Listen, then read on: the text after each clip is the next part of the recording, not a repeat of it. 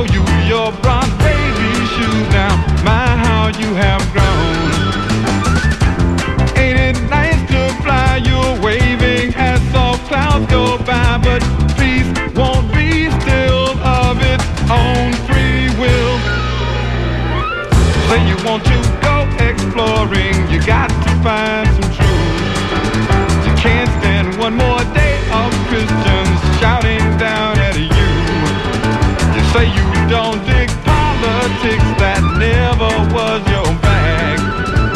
People who could run for office wave their private flags.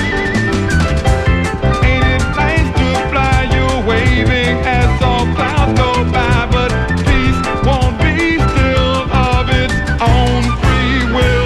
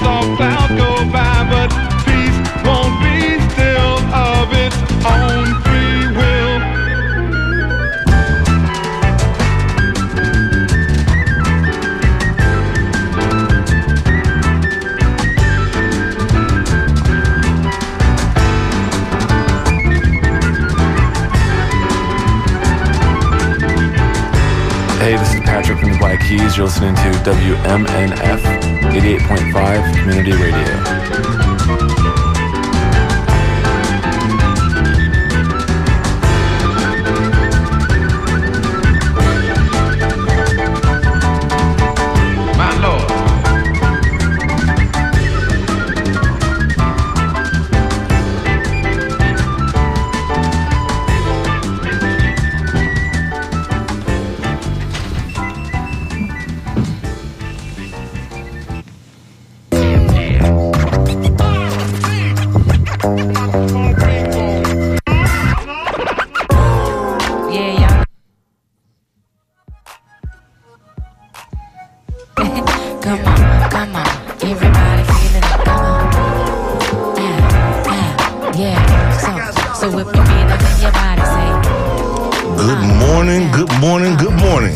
Welcome to another edition of the Sunday Forum right here on WMNF at 8.5 Tampa, Sarasota, St. Pete.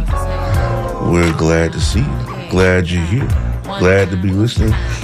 Hey, my name is Walter L. Smith II, your host and the voice of the Tampa Bay area along with the members of the Fourth Estate crew.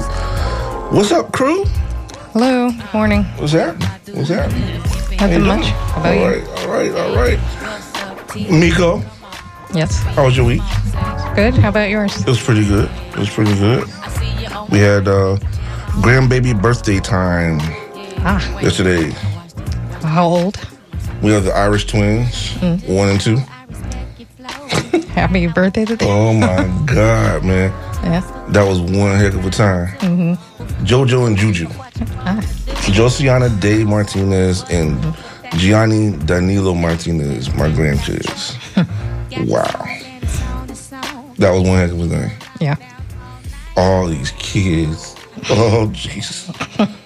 We're not live streaming this, so you couldn't see the frazzled look on me right now.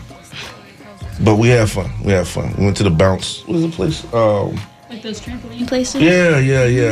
For the kids. Pump It Up. Shout out to Pump It Up out in Brandon, Florida. That's like a generational thing for us because my son, their Uncle Walt, had his 3rd, 4th, and 5th birthday parties there. Okay. Yeah. Third. Let me tell you, that was something right there. Because afterwards, they're worn out. So we had a great time. Ms. Rodriguez, Hello. Good morning. how are you doing? I'm doing all right. I've had a busy week. A lot of things to update y'all about. All right. We'll get to the news in just a minute. Mobili, what's up, man? Hey, what's up? How you doing, brother? Pretty good. Yeah. Okay. All right. How was your week? Same old. Which is a good thing. Liberation time, That's as usual. Yeah, I've been doing a lot of looking at the news where it comes to one of the issues we're going to deal with today, and that is what's happening in jails and prisons. Yes. Today we're going to have, he's in studio with us today. We're going to introduce him again. This is Senator Jeff Brandes, Republican senator right here in the St. Pete area. We're glad to have him in studio with us. He's one of the champions, if you will, of the prison reform issues that we've been seeing that we need to have terribly in the state of Florida. A lot of human rights issues that we speak of quite often on this show. We'll be covering, as I promised. We have had this discussion several times, and I did make the promise that we were going to have this discussion. And so we're going to take that deeper dive for about 10, 15 minutes and have an opportunity for you guys to call in and make some comments about it. So if you're watching, if you're listening out there, please call in 813-239-9663 when the time comes. I will let you know. But Jeff Brandes is in the house with us today. We're glad to have him with us. Okay, so the sounds that you hear in the background, the sounds of Miss Erykah Badu and woo. So we're gonna start all over again. Let you get some of that in your ear holes this morning at 8:13 in the morning, right here on the Sunday Forum. Check it out.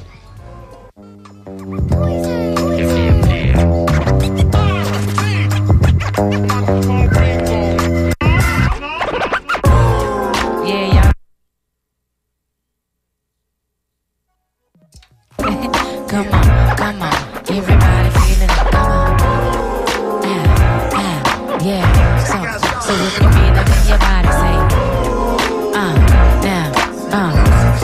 so make the rain come down, come on. Yeah, say, yeah, be boys and be girls, say, yeah, one time for your mind behind,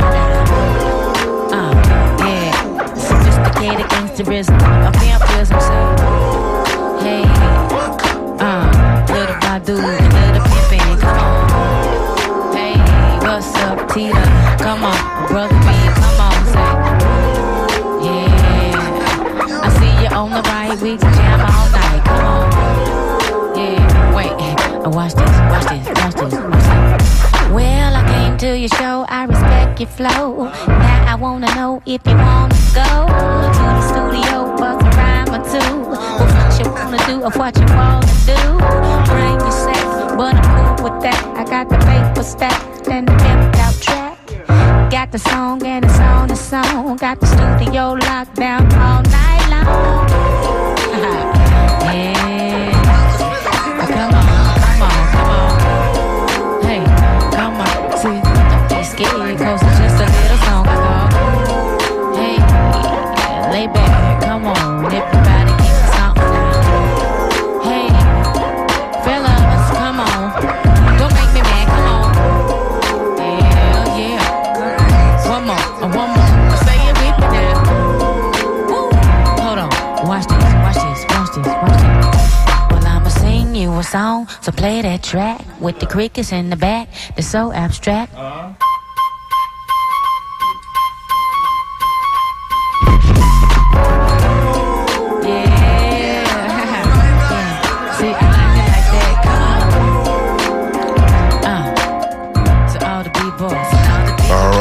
All right.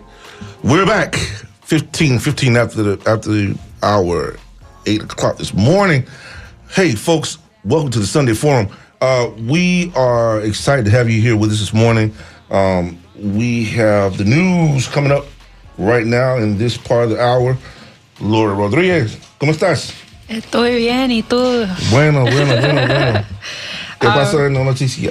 A lot of things have been happening this week. It's been a really active week for Tampa. So this past, I believe it was Wednesday, at the University of South Florida, the Tampa Bay Students for a Democratic Society held a protest titled "Fund Counselors, Not Cops." And it's part of their long-term campaign to raise the enrollment and retainment of Black folks to represent the community that USF lies in. So for the past 10 years, USF has been on the decline for Black enrollment. It has fallen from 14 to I believe 10%. Really? Maybe not even 14. It's been at 10% for a while now. And the community, especially Temple Terrace, that USF directly lies in, it has a population of 26.2%, I believe, Black folks. And so it's obvious that USF is not recruiting from the neighborhoods, even though they said in 2020, back when the George Floyd rebellion happened, that they would put all this money and put all these resources to retaining Black students. And I know one of the most racist and appalling things that they said at one point was that they don't want to put money into students that don't do well on SAT and ACT scores, which we all know is based off how much money and resources you have to take these tests. And so they're saying that the students who don't do well on those tests aren't able to be retained, so they drop out early and whatnot. And so that's their way of saying we don't want Black students. So that's what USF SDS has been up to, honestly, for the past 3 years now, because they had to reopen the Increased Black Enrollment campaign. So is there room for investigation? I believe so. What the students are doing is just making sure that other students on campus know what's happening, and they're having continuous meetings. So they meet, I think, every week to talk about how to increase the campaign profile and to get students on their side against the racist administration. Ooh. Yeah. Mm-hmm. Nico, what do y'all think? Yeah. Where are we on this? I don't know. I guess it depends on the political will. Mm-hmm. So SDS's main demands are to increase the employment of Black counselors to make the school more friendly for Black students, to demilitarize the USFPD, because why does the campus police need to be militarized, and to overall increase Black enrollment? That's really a slip. I don't think the terminology slippery slope would be a good terminology. That's foul. That's very foul, it sounds. Because, okay, so what are the police being trained for exactly? I mean, I don't know. Get rid of the Black folks you do have. I mean, you know what I'm saying? What we're going to do? Frighten them into, boo. What is that about, right? I mean, wow, man.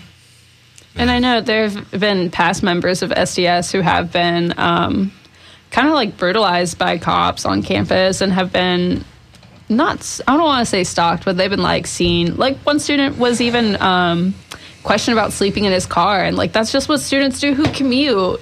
What do you mean? I'm taking a nap. And so it's often that the cops on campus just kind of harass students, and then when they want to do a press tour, they take the dog around school. Really?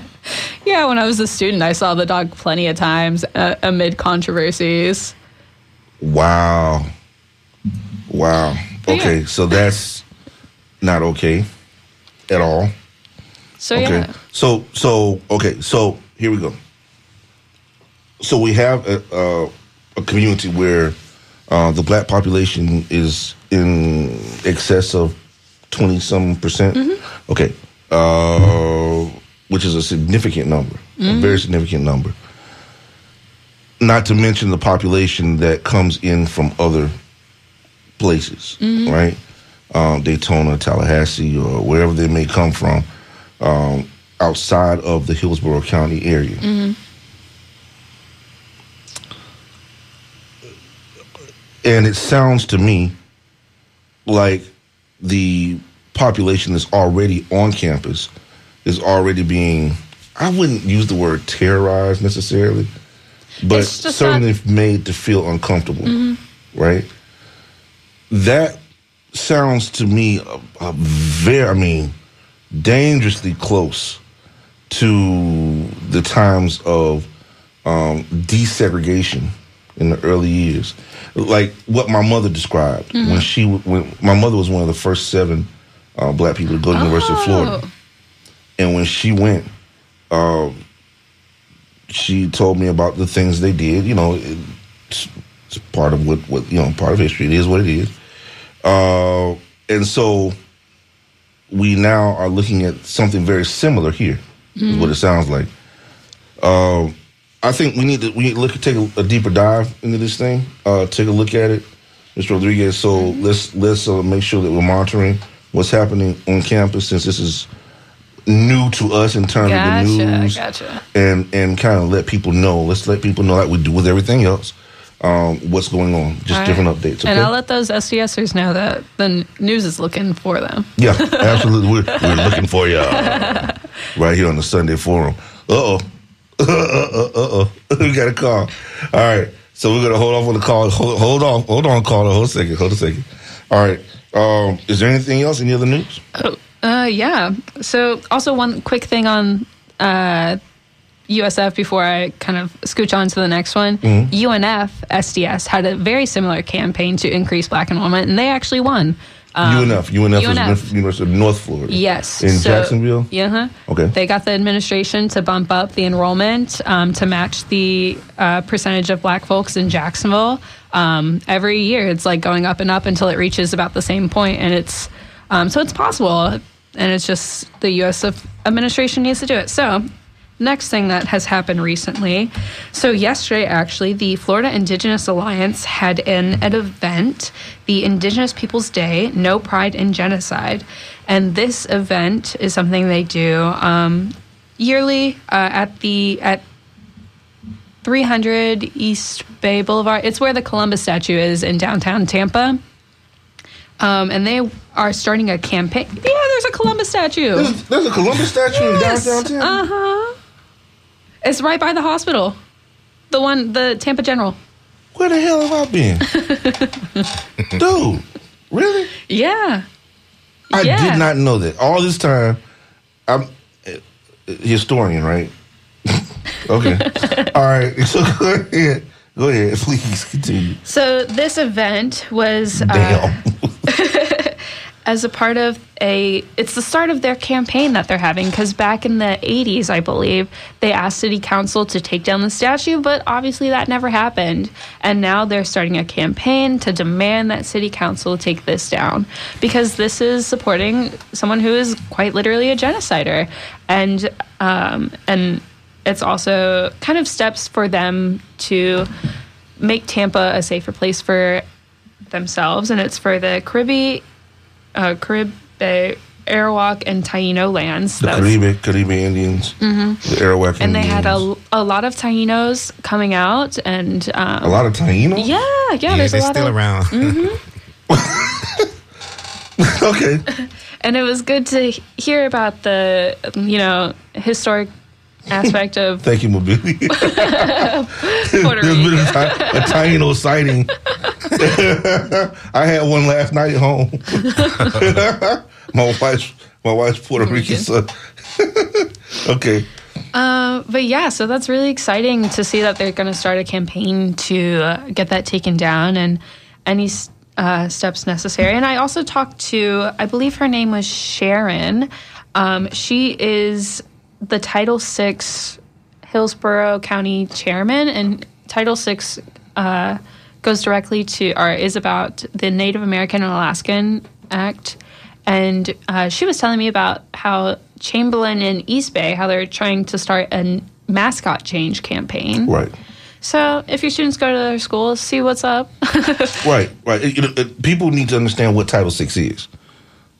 So what is Title VI? So make sure we know what it is. Title VI is the, don't quote me on this, the Native American and Alaskan Native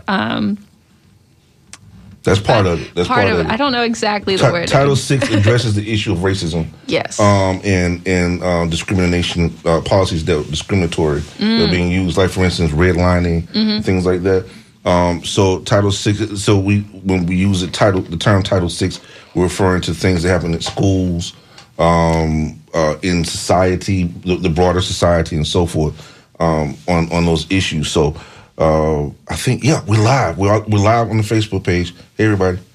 So I brought them live on my laptop, and so anyway, that's important. That's very, very important. We want to make sure that people are aware of what that means when we talk about that type of thing. So it's not just about it's about discrimination with regard to everybody. More specifically, initially it was started because of things that were happening in urban areas of the United States, usually what they call the inner city areas, because of things like fair housing and school and education. And one of the champions nationally for that was Thurgood Marshall, right? And for the precursor, and then it went into what we know now. So very glad to hear that. Very glad to hear that. But I didn't know it was a daggum Christopher Columbus statue in where the hell? I believe 300 East Bay Boulevard or something like that. I'm gonna go there and look at it like it was so hard to get to it, but it's there. Columbus is right there. Well hidden, yeah. It's protected. It's got red handprints all over it from yesterday's event. Yes, awesome. Also, I believe Chamberlain High School actually changed their mascot from the Chief to Storm. So I think that's already been done. So now the process is in East Bay. And, this is a thing that can happen and does happen with the power of students and the power of parents. Yeah. I know up in Jacksonville, they got Lee High School to change their name to Riverside High School. Yeah, Lee. Lee High School, Robert E. Lee. Yep, and with Jacksonville being in the black belt. Well, damn. It was bad. That's good to know. So these things can happen. Okay. All right, what else we got? All right, I got 3 more things for y'all. Right. A lot of things are happening. That's so the Teamsters, Local 79, which is at UPS, had a union meeting the other day, and I just know about it because my roommates are a part of that. And something I found interesting was that the majority of people at the union meetings were retirees. And I guess this is because I'm new to it, or new to the scene, but the most active people being in unions, being retirees, it's just because their pensions are up for debate, essentially. And the Teamsters recently had an election which the rank and file really like the people who have been elected because they're fighting and they're potentially may strike in the upcoming year. And UPS is one of the largest chains of just the labor movement, essentially. Right. It has a lot of workers and a lot of them are unionized. And so I think it's really good to see and, support your local Teamster. Go Teamsters. So one of the things that we want to keep in mind with regard to that is the fact that when we look at the lack of numbers in youth, or younger people in the Teamsters, in the union like that, is primarily because of lack of education, number one. And number two is because of lack of money. Because you got to pay into Teamsters, just like you got to pay into anything else, right? And so quite often they don't have the money to be able to afford to pay into something like that, just not making enough. And so that becomes problematic. That does become problematic for a lot of young folks. I know it because that's what happened to me. Mm-hmm. And I've met many, many times when I was in the workforce like that to actually discuss that issue with representatives. And listen, I support what you're talking about and what you're doing, but I just can't afford at this salary to be able to do what pay what you're asking right now. I got to pay for healthcare, which was number one. I got a family, I got to pay healthcare, man. So I got to make a choice. And that's right? a lot of reasons why the Teamsters are fighting for, especially for their part-time workers who work a very grueling job, and it's a very necessary job as well. Right. So they're the drivers who get paid the most at UPS, and all of the full-time workers are fighting for the part-time workers to get their dues, right? To get the money that they deserve. And I believe like Local 79, I want to say more than 80% is actually of the workers in the building are actually part of the union. So it's one of the most like members. Right, Yeah. active, Especially here in the Tampa Bay area. So yeah, that's pretty cool. All right. And then you're going to talk about LA for a second with what's been going on over there, and their city council members leaked audio. Did you hear about that? Go ahead. Let's do it. So a couple members of the city council, there was I believe it was 3 minutes leaked of them berating, saying racist, derogatory things about their one of their coworkers' son. Like, yeah, Really? Yeah, it was nasty stuff. Was Stuff that I don't what that was? I stuff I heard don't want to about it. repeat. Are you serious? I'm serious about a child. Mabili, we got to see if we can find that audio. Uh-huh. Well, so we'll research that, find out more about it, and we got to see if we can find that audio and see if we can get that on air for next week. Yeah, so a lot of people are calling for the 3 city council members who were on that recording to quit, Right. to get almost Get the hell cussed, on. Right, get the hell out, on, right. because there's no place anymore for racist city No, it's council not. members. That's- There's never been a place for it, but That's absurd. That's unreasonable. So now, and let me do this, and then we'll move on to the next segment. Let me just say, shout out to my man, brother John Muhammad, over in St. Pete, the newest member of the city council in St. Pete. My man, John Muhammad. You know John, Billy? John Muhammad. Yeah, brother John. So, brother John, your brother John has been appointed to St. Pete City Council. So, shout out to brother John. He's a longtime colleague of mine and many of us in the organizing world. He works for what was originally Organized Florida, which is now Florida Rising. He has his own nonprofit in St. Pete and has worked in the community there in Pinellas County for a long, long time.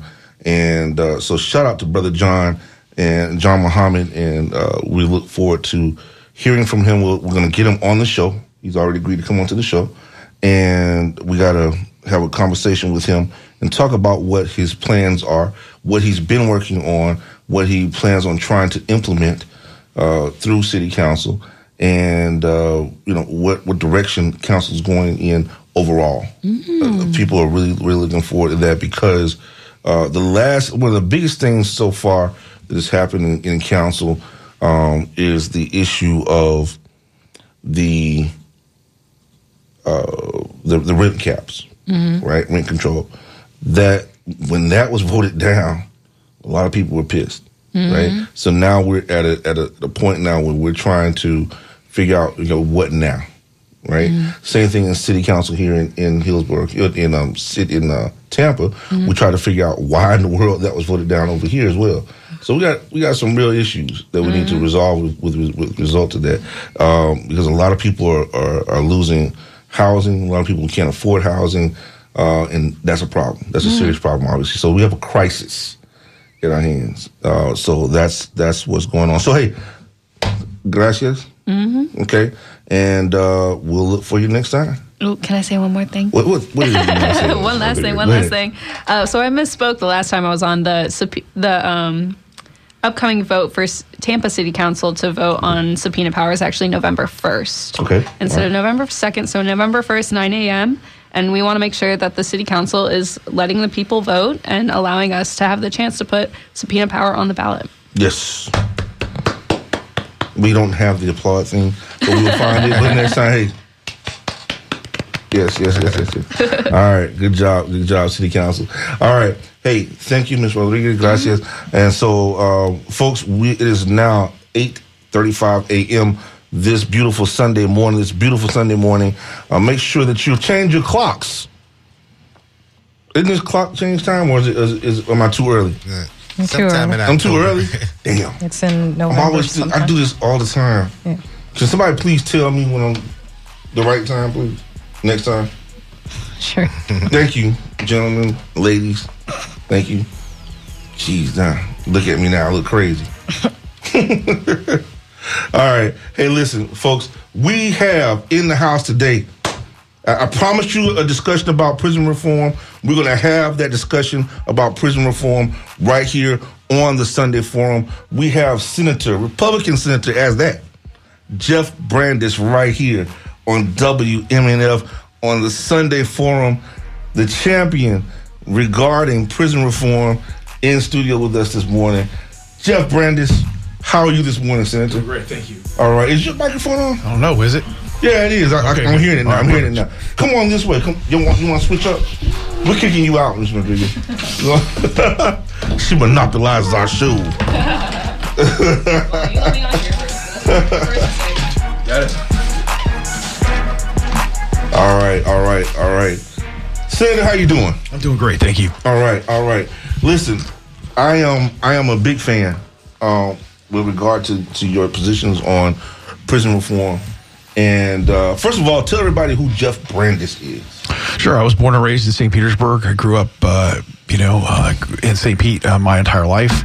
I joined the Army 7 days after high school and spent 11 years in the military. Spent 2003, 2004 in Iraq with 101st. I got out of the military. You were 101st? I was, and got out. My brother was in the 101st. Yeah, great. So I got out of the military and thought I was going to come back and work for my family business, which was a company called Cox Lumber Company at the time that my grandfather had started in 1949, and they actually ended up selling the company in 2006, and so I decided to run for office right around 2010, and ran for the Florida House. Spent 2 years in the Florida House, and then ran for the Florida Senate. And I'm just finishing up. I'll be done in I think 24 days now, and I'll be done a decade in the Florida Senate. So I've had a great run and really enjoyed working on public policy. I would say I'm a public policy junkie, somebody who really just enjoys diving in, trying to solve really tough problems. So I work a lot on property insurance, a lot of work on criminal justice reform, housing affordability is another area that I really care about, and a lot of work on transportation. So I've been leading on some of those big areas for years in the Florida legislature, and really excited about kind of working on that stuff in the future as well. Well, the fact that you have been working on that, and that the first time that I actually watched you speak publicly, you were working with our good friend Darrell Roussan, Senator Darrell Roussan, and I got to say, I was very happy to hear your position regarding these issues surrounding prison reform. We did a lot of work early on, and one of our actually best successes so far between myself and Senator Roussan has been working on what we call civil citations for juveniles. So we started the juvenile civil citation program, and now have shifted that to adult civil citations. So what it does is tries to divert people in lieu of arrest. They get a civil citation. They still have to work with the law enforcement community in order to kind of make sure that they get everything done to get that civil citation addressed, but they don't get a criminal record. Right. They aren't arrested. They aren't given a misdemeanor. So for minor crimes, it's a great way of handling these things and making sure kids don't get into the system. Right. Because oftentimes when kids get into the system, they don't do better because we aren't putting the resources to getting them better. But if you give them a civil citation, there actually is. It's a resource-based kind of program that ensures that they're getting the help that they need. And what you find in areas that have civil citation programs is a vast majority of kids never get in trouble again, at least while they're juveniles. So right. I think it's a very positive step, and one that Senator Roussan and I are really excited to sponsor. I remember the discussion that was held in the panel. A panel discussion that was held in St. Pete College, with Senator Roussan, and one of the questions that was asked had to do with the issue of prison reform, obviously. But a statement that you made struck me as profound, and that was the terminology that you used. For me, words mean everything, right? Especially when you're an elected official, and you use the term warehousing, right? So instead, and you used it in the context of people who are just, they're picked up, arrested, and placed into a prison, right? And that's it. There's no real reform. They're just placed into a prison. Now that brought me to a letter that Mobili. Do you remember the letter that we got with regard to that a while back? And they were talking about, people just sitting there. We have no We have no education. There's nothing here. We're just kind of here. Yeah. Mm-hmm. Right? And that struck me, first of all, that a Republican had that position, right? And secondly, the fact that I was very happy to see that it wasn't really under the context of being politicized, so to speak. You saw, it seems to me that it was more of a human rights issue, and as opposed to being politicized. Well, I think it's a person of faith issue. I think it's whether you're a fiscal conservative and you see how much money we spend in the prison system and not getting the outcomes that we want. Right. If you're a social justice person, somebody who believes in social justice and, that believes that, we should be putting more resources towards the system. I mean, look, wherever you come at it from, I don't care. I really don't. I think what I'm focused on is what outcomes do we want? Right. Like, do we want people, because a vast majority of these people inside the prison system, Florida has about 82,000 people in the prison system today. A vast majority of them are going to get out. And what do we want them to get out? Do we want them, when they get out, do we want them to be better criminals? Or do we want them better to re-enter society with the skills necessary to succeed? And what you find out in the Florida prison system is we aren't providing that. And so I would argue we don't really have a Department of Corrections in Florida. We have a Department of Warehousing. Because one of the benefits of being a legislator is you get to go out and tour prisons. I can walk up to any prison in the state of Florida with my ID unannounced, and I can walk up there. I can hand the corrections officer my ID, and I'd say, I'd like to take a prison tour right now. Right. And you know what? They're gonna find the captain, the colonel, whoever is on site there, the warden, and we're gonna take a tour. And I've taken tours at 2:00 in the morning, and I've taken 2:00 at 2:00 in the afternoon. You say 2:00 in the morning? Oh yeah, show up really early in the morning and just walk around, right? And so you get to see these facilities, and I've done dozens of these tours. I've seen prisons from Century, Florida, down to South Florida Reception Center, right? And I've toured a lot of them, and what you find out is they're under-resourced. The corrections officers are, about 40% of our corrections officers will quit within the first year of being hired in the Department of Corrections, 60% within 2 years. So you have a very young staff, junior staff, and oftentimes what you find is these facilities are basically run at a skeleton crew level. Oh, wow. I was touring a prison the other day, and I was talking to corrections officers, and they were saying, "Listen, we really can't get these guys out on the yard right now because we don't have enough staff to do that." I mean, there's a reason the governor's calling in the National Guard, because they can't attract and retain enough staff inside the prison system. And part of that's pay, but part of that's working conditions. 85% of Florida's prisons are not air conditioned. And what people don't realize is that when you go tour these facilities, you have 1,500 inmates at most of your prisons, and oftentimes 0 or maybe 1 educator on the campus. And so they're clearly not teaching 1,500 people. So what you realize is you're not putting any of the resources necessary to actually get these people out with the skills and education necessary. I mean, half of our 80,000 inmates can't read at the 6th grade level. Half of them. And so how much are we putting towards resources, towards actually fixing this system? And it's definitely not enough. It's not enough. It's not enough on physical structure, because, listen, you get 150 guys or ladies in a facility, and it's hot, and it's the middle of August, and, people get aggressive and temperature go up, and, people are upset, but you put people you're putting people in a physically uncomfortable position all the time. And yes, prisons should be I'm not trying to make it the Ritz-Carlton. What I am trying to say is, listen, we send you to prison as punishment. Right? We're not sending you to prison for additional punishment. Right? The prison is the punishment itself. Right? And so if you look at what's going on with officer and inmate violence, inmate violence, the drugs being brought into the prison system, like, for years, these things have been going up.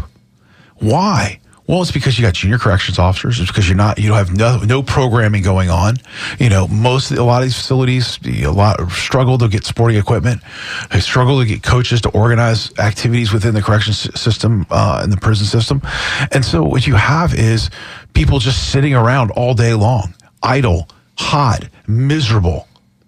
And you go, well, what outcome are we going to get if we keep that going on? And one of the big challenges you have in Florida is one of the few states that has both an 85% rule and no parole. Right? Which means there's effectively no way to get people out of the prison, even if they're doing everything right, even if they're taking correspondence courses, they're getting an education, they're doing everything right. Yeah. It's because they're going to serve, no matter violent or nonviolent, 85% of their sentence. Right. This is back to the 1990s truth in sentencing kind of policy that people pushed out. Yeah. And then Florida hasn't had parole since the 1980s. I mean, we still have people up for parole because they've been in prison since the 1980s, but it isn't many. And a parole is another way of allowing some grace by the state to allow people to go back and start living their lives. Now, a lot of people, struggle when they're on parole because they don't want to be released on paper, and they struggle to kind of keep up with everything going on parole.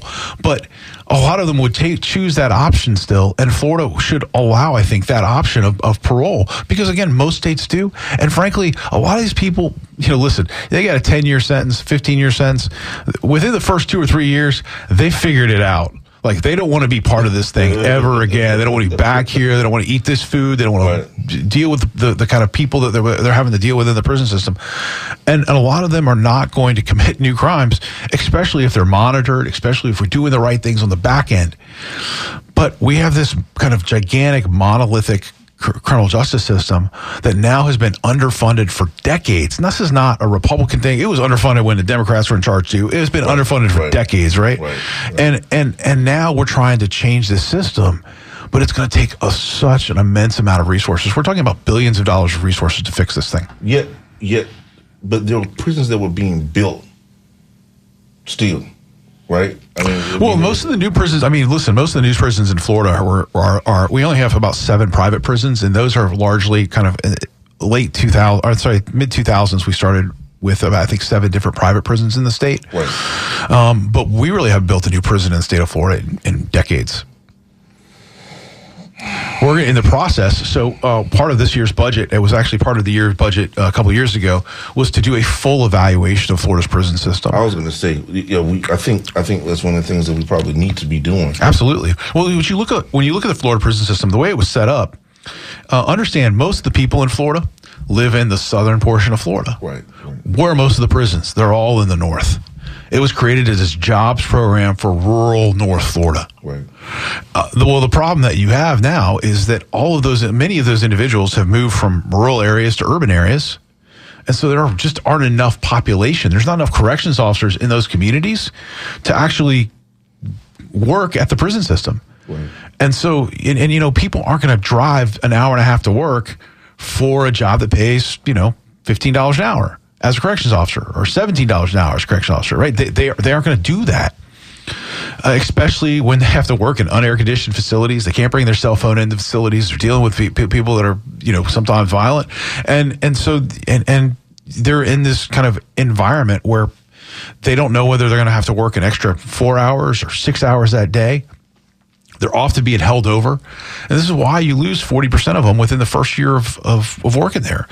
And so overall, what you see is Florida's prison system is in some varying state of collapse.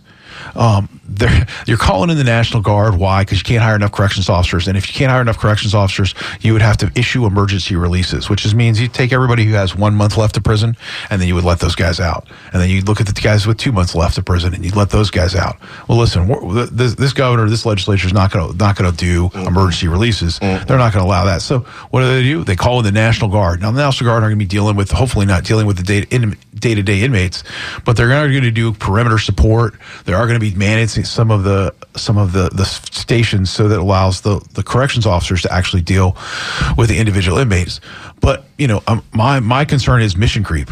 Well, there's a mission creep, right? These guys aren't trained. They aren't there. They're meant to work on national disasters and active, go overseas and fight wars. Right. They're not here to watch every day and participate in the correction system. And while we say they're not going to be doing interactions, I guarantee you somewhere along the line, we're going to find interactions. Yeah. You don't have those kind of people on that kind of facility and not have interactions. Right. So, there's going to be some mission creep in there. And then where does it end?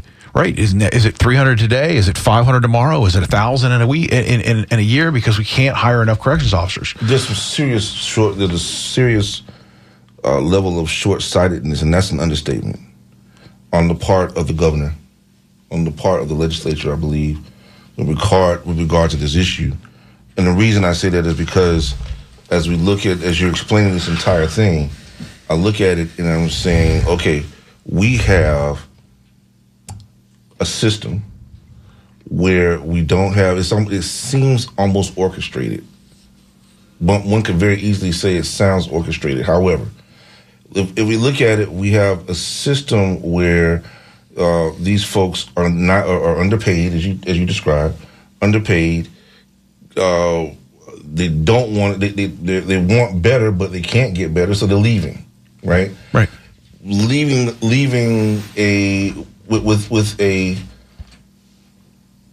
an administration that could do something differently, but is not doing something differently, and has resolved itself to bring in the National Guard.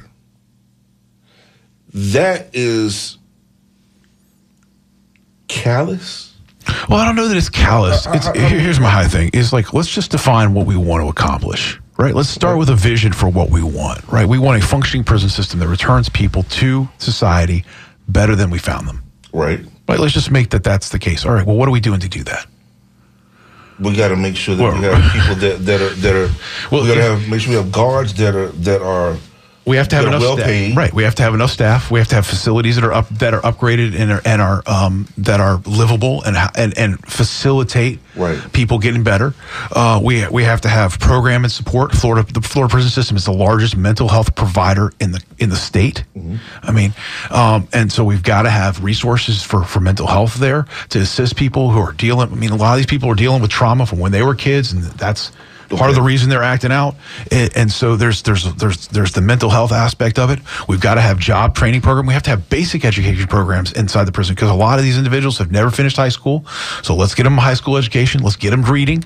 And then we've got to have skills-based programs. We have to have some college-based programs for those that are could potentially succeed in college, but we have to have skills-based from carpentry to plumbing to ACHV repair to truck driving and everything else like that. Why has this not been done? Because there hasn't been the resources put there. Right? Why? Because understand the current philosophy of the prison system and many of those involved in the correction system is we'll just make the penalties harder and keep people in longer. So isn't that callousness? Well, when you call that callous? I just think if you can put the resources there, and you haven't put the resources there, right? You know there's a problem, right? So just minimally put the resources there. You haven't seen that happen. Sure. So how do we get the resources there? We can take it out of the budget, or what we can do is talk about criminal justice reform at scale, which is diversion on the front end, things like civil citations and drug courts, veterans courts, those types of things that divert people out of the prison system. We can look at the prison system itself, and we can work on fixing the prison system itself, which is new facilities, higher pay for corrections officers, actually adding programming, doing things on the back end. Because today, when you get out of prison, you get $50 in a bus pass. Right. Well, listen, it's not a shock that people living under a bridge for 48 hours later, right? Because they've run out of money. They can only buy 4 or 5 meals at McDonald's for that. Right. Now they got nothing.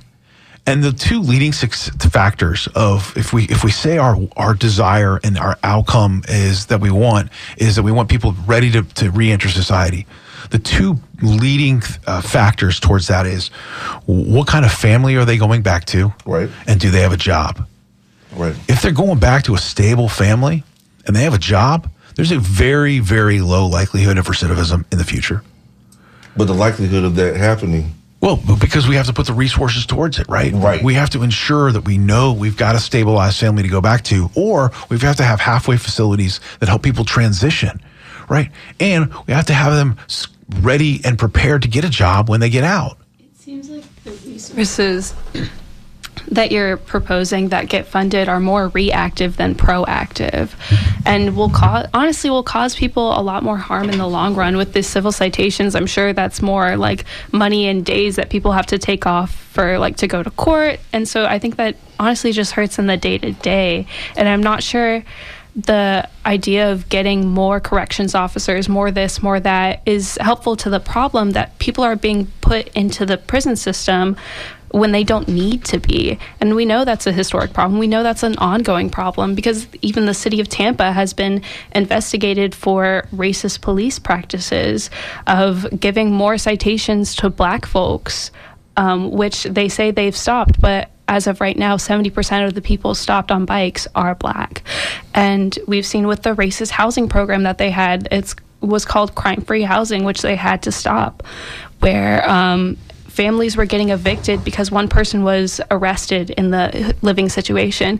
And even if the charges were dropped, those families were still evicted. And so I think